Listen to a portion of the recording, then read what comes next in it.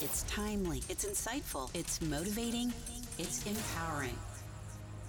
It's Time with Fred, your inspirational broadcast with host Fred Gaddy. Thanks for tuning into the Time with Fred podcast. This is a podcast that challenges paradigms and mindsets that hold us back. This podcast can be heard on iTunes, Google Play, Podbean, Amazon Pandora, and anywhere else you listen to your podcast. So thanks for joining us today. Everlock Ellis once said, "All the art of living lies in a fine mingling of letting go and holding on."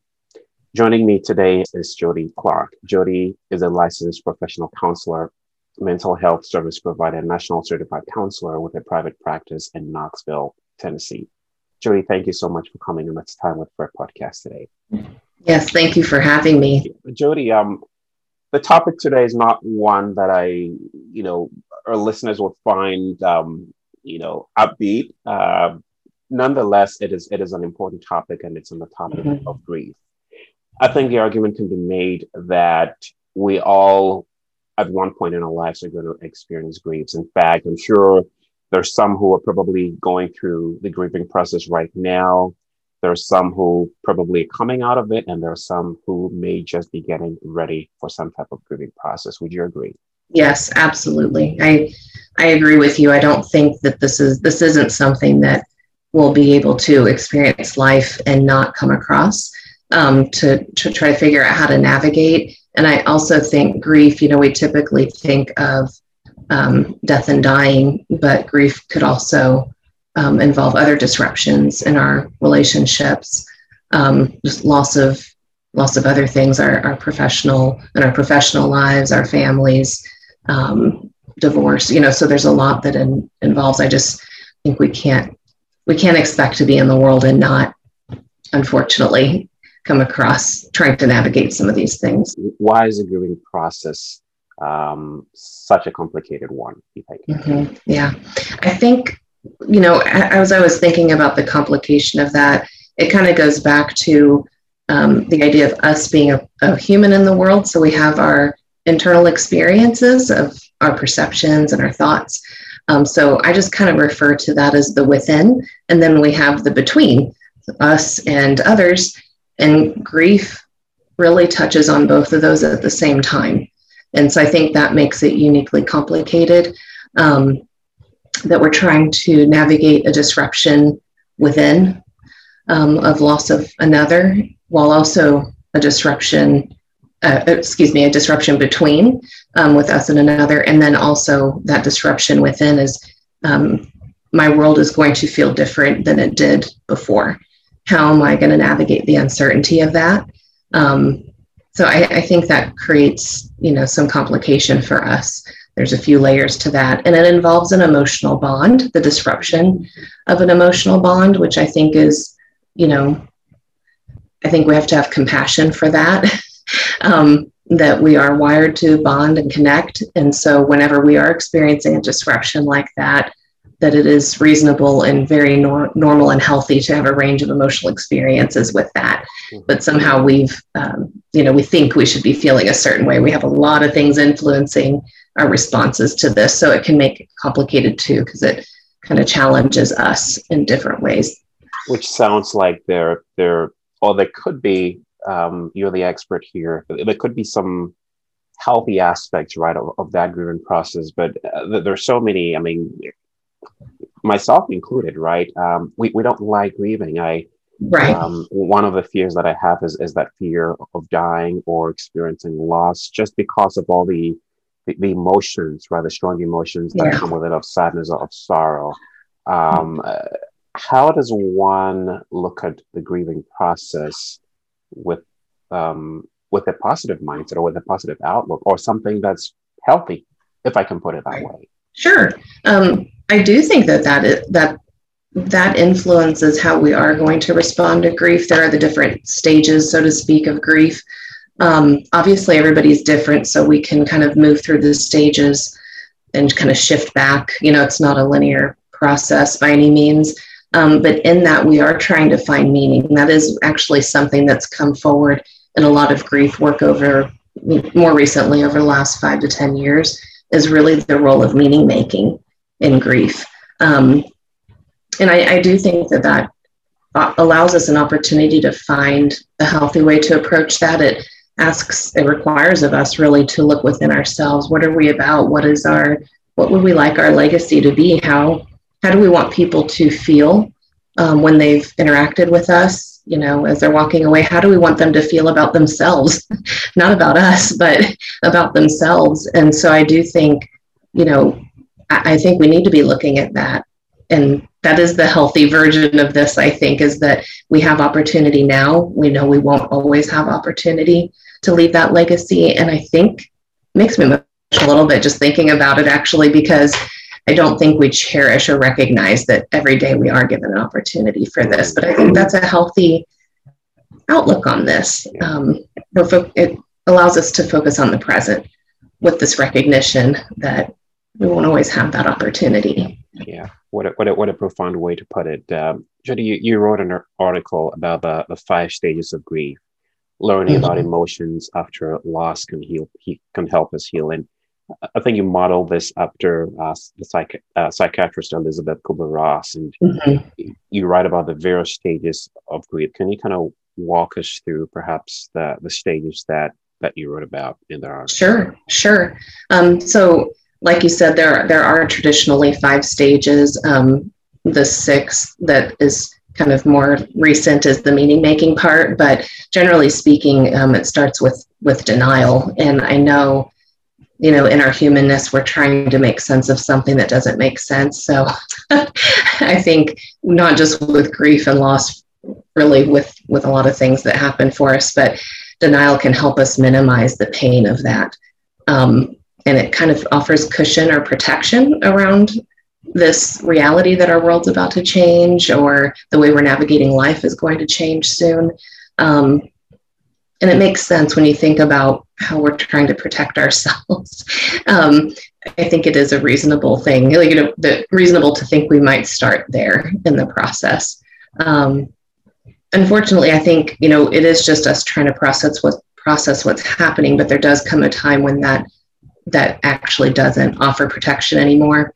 When we're continued, obviously in the face of something progressing, the loss of a loved one. And, this certainly happens with sudden death too, but even as the person is still living and we're still doing life with them and trying to share life with them, with the awareness that we might not have them much longer, And so I think the more that we're kind of living in that, the denial is that we can't make it something different, I guess, is what I'm saying. And so I think there's a tendency to find ourselves becoming angry about that, that loss, that sense of loss of control. It shows up as the perception of this becomes more clear. We can't, like I said, we can't make it something different.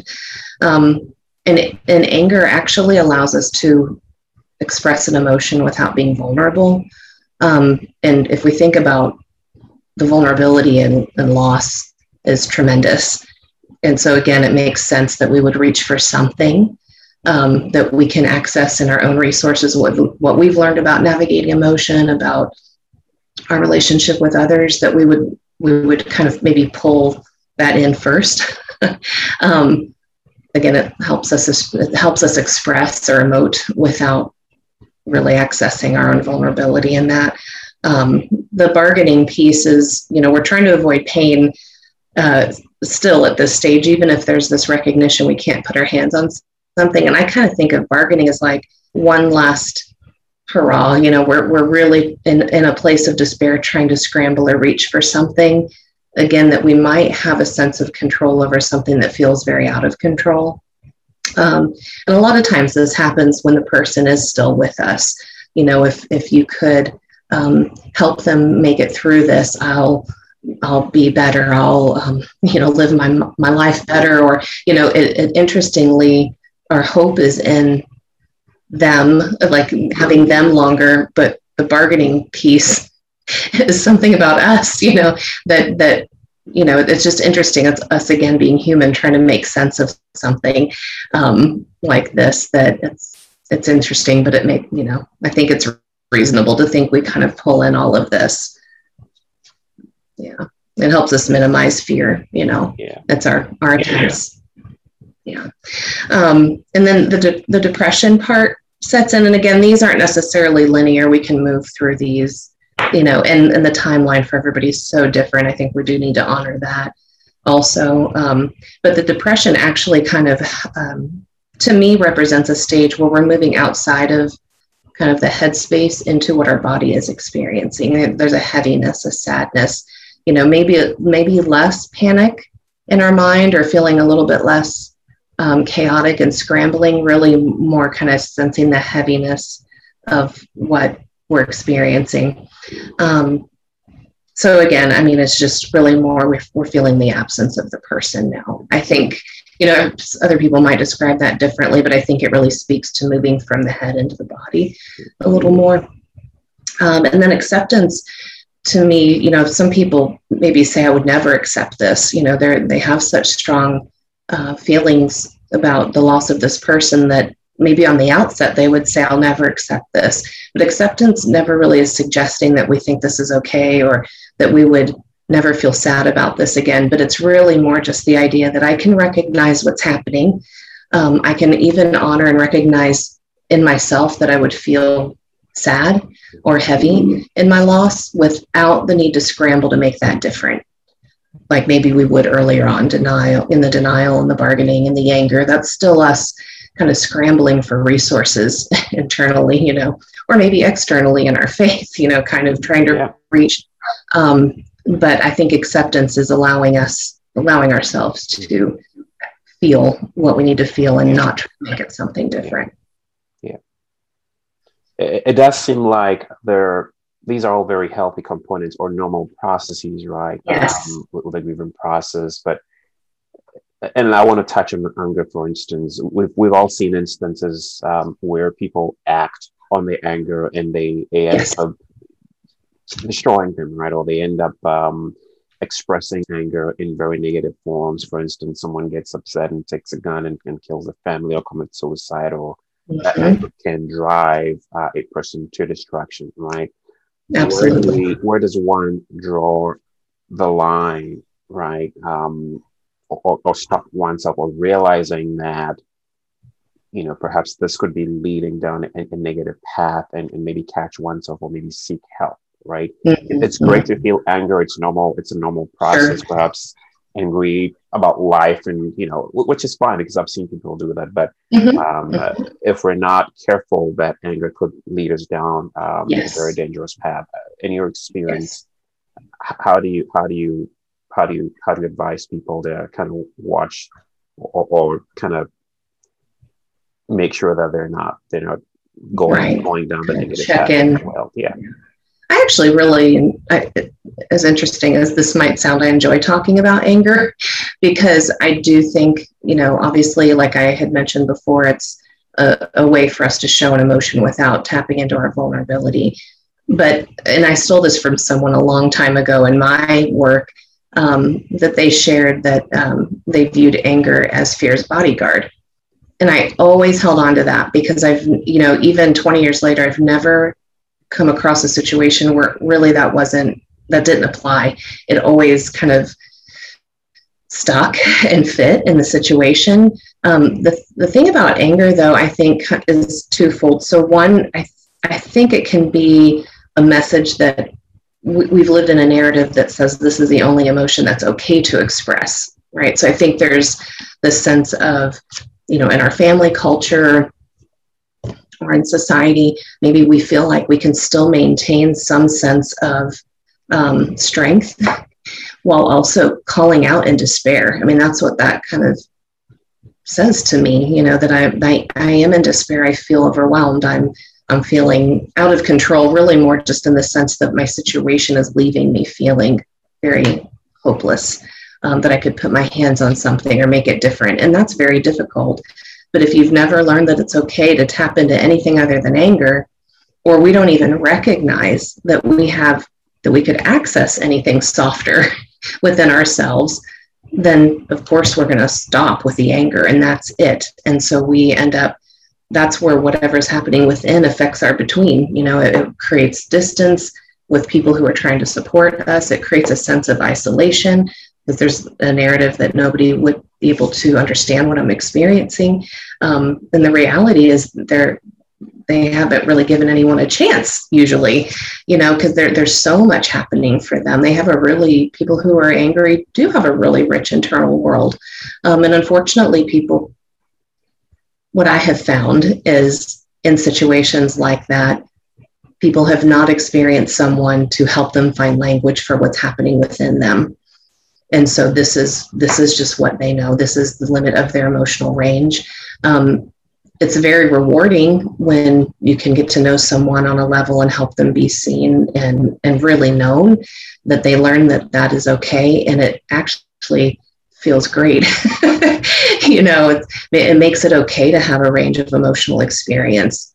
We don't have shame anymore. The other thing I wanted to say about anger that's interesting, because it leads us sometimes to a place of shame. If we're in this isolation, even if somebody recognizes they have a different emotional experience, even if they don't have language, they recognize there's something here other than anger, that might be a heaviness or a sadness, it almost tends that they shame themselves for having an emotion other than her, So all of that's happening within the person, that it's easy to see how we can very easily cross a line, or how that would really start impacting between how we're engaging with people or not, how we're maybe lashing out or becoming bitter and just really not navigating the world in a healthy way. But when you think about what tends to happen within the person, I always go back to it makes sense. I mean, people, if you get to know them, they have good reasons, not to justify bad behavior, but we have reasons for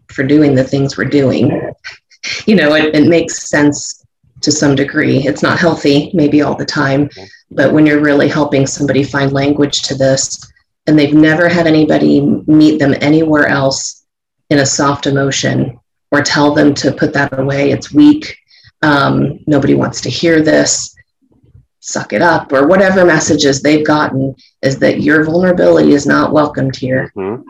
We only need to experience that once, really, and unfortunately, a lot of times it's early on in our lives, but we really only need to experience that once, where in a moment, something in us says, I'll never let myself experience that again. Whatever that just was, wherever I got that message that my vulnerability or myself is not welcomed here, it changes us. And so anger becomes the safer place to land. And I've seen instances where, people act out on that anger, say things like, well, no one ever listens to me, no one hears me. And so it becomes an act of rebellion, right?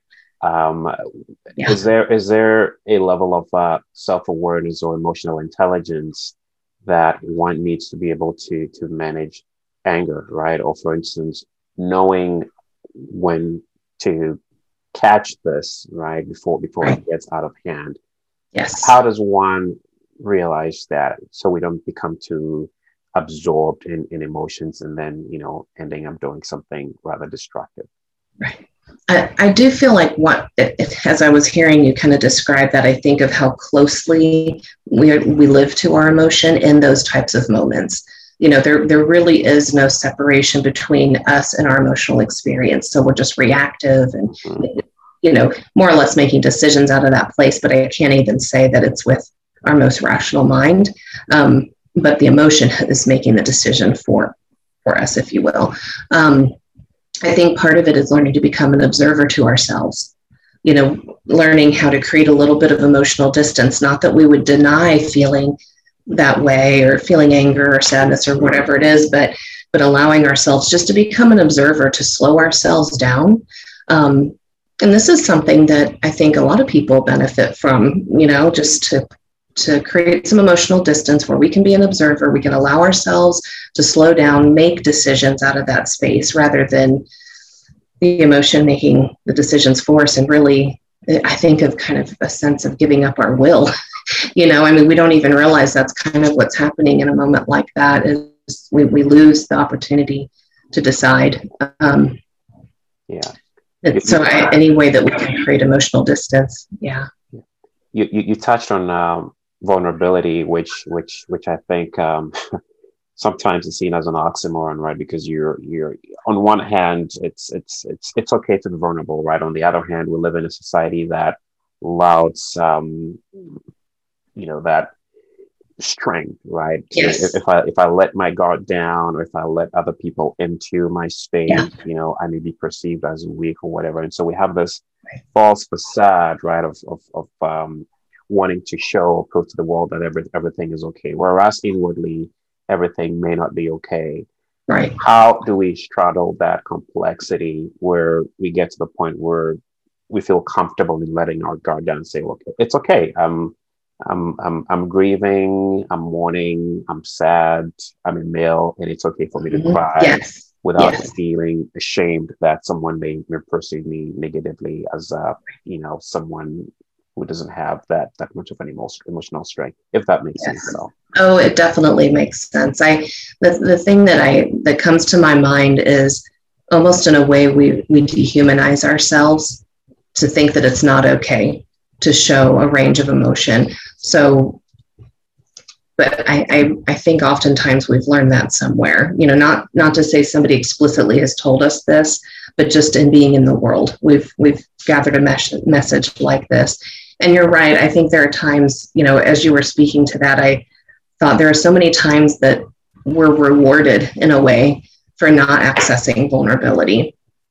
And then we see what works in the world, and I have to show up this way. So it means I don't access anything, I'll say softer, and I'm a little bit reluctant to even use that word, but I just mean anything other than a hard emotion like anger, frustration, irritability, and agitation. That if we were to access that, it means something about us.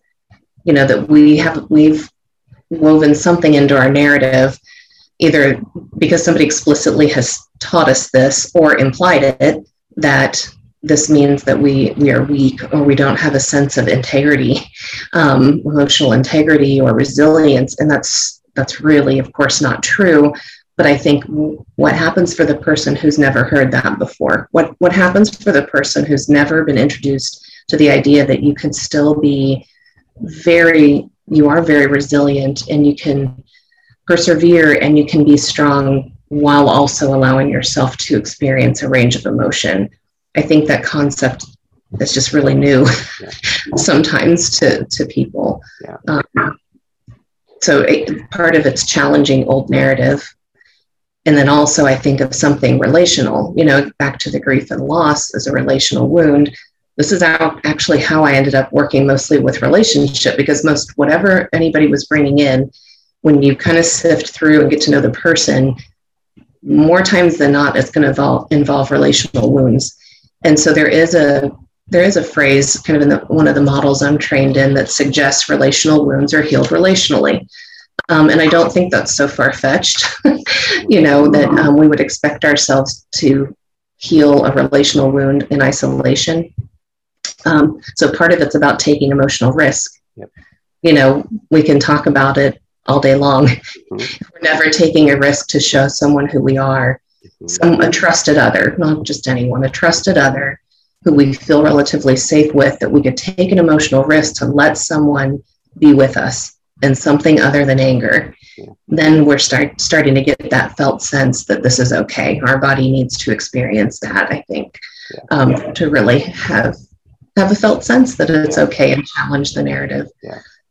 You're listening to Time with Fred, an inspirational broadcast with your host, speaker, and life coach, Fred Gaddy. If you're just tuned in, you're listening to the Time with Fred podcast, and I'm talking to Jody Clark, and we're discussing the 5 stages of grief. What would you say, Jody, to anyone listening to this podcast or watching who may be in any one of the 5 stages that we talked about, right? Whether they're in denial or anger or being bargaining or being depressed or in acceptance. I mean, you rightly said that this is not a sequential process, right? You could move from denial to acceptance and then Right. all over the place, but I'm sure we all find ourselves in one particular area. What would you say, or how would you address, someone, stuck say denial or anger or bargaining, and just can't seem to move past where they are. Right. So I think, again, going back to the turning the volume up is what is our heart saying? Maybe that sounds too soft or foreign or something like that. But in these stages, even describing them really is a lot about what's happening in our mind. That if we could recognize our soul, our spirit, our body is also moving through this experience, just remembering that we are allowing ourselves to be a human without shaming ourselves for being human. That to me is one of the most healthy things we can do, is have compassion for ourselves. But again, this does challenge maybe what we've learned. So we have to also recognize that there is emotional risk in that, even just within ourselves, that we are taking a chance to have compassion with ourselves. As sad as that sounds, that is the case for many people, that in itself is an emotional risk. And I haven't even interacted with anyone else on this. It's just within me to challenge old narrative, challenge messages that I was handed, or things woven into my narrative that places meaning on having emotion other than anger, for example. Could I challenge that and mean it? Not an empty, this is normal, I'm okay. Sometimes you're just not okay. Sometimes you're just not okay. What am I doing with that, though? Am I finding language for this? Am I reaching out to others for support in this? Or have I created a prison for myself of isolation and for some people, that's what they learned how to do. They learned how to navigate challenging emotion by doing it alone, by not turning to other people to reach out, because that actually felt more dangerous. Yeah. So when I think of taking emotional risk, could I, out of a place like that, have compassion for myself and reach for a trusted other, a mentor, a friend, a family member who I could feel relatively safe with, to show a part of me that I don't usually show? Yeah. And trust that I could be, met there. Yeah. And I think you touched on that key point there, someone that I can be safe with, because I think in as much as we want to be heard or have someone we can reach out to help us, we've got to be careful to who we reach out Yes. to. I always say you've got to be careful who you let into your inner circle, because that can either take you one way or the other. And that's where you come in, right, as a professional. Yes. There's always someone watching and listening who, may want to reach out. JodiClarkCounseling.com. Of course, that's for my counseling practice. I am open to doing telehealth, though. Obviously, with COVID and all the things we've been through, it's very common now for people to be offering telehealth services.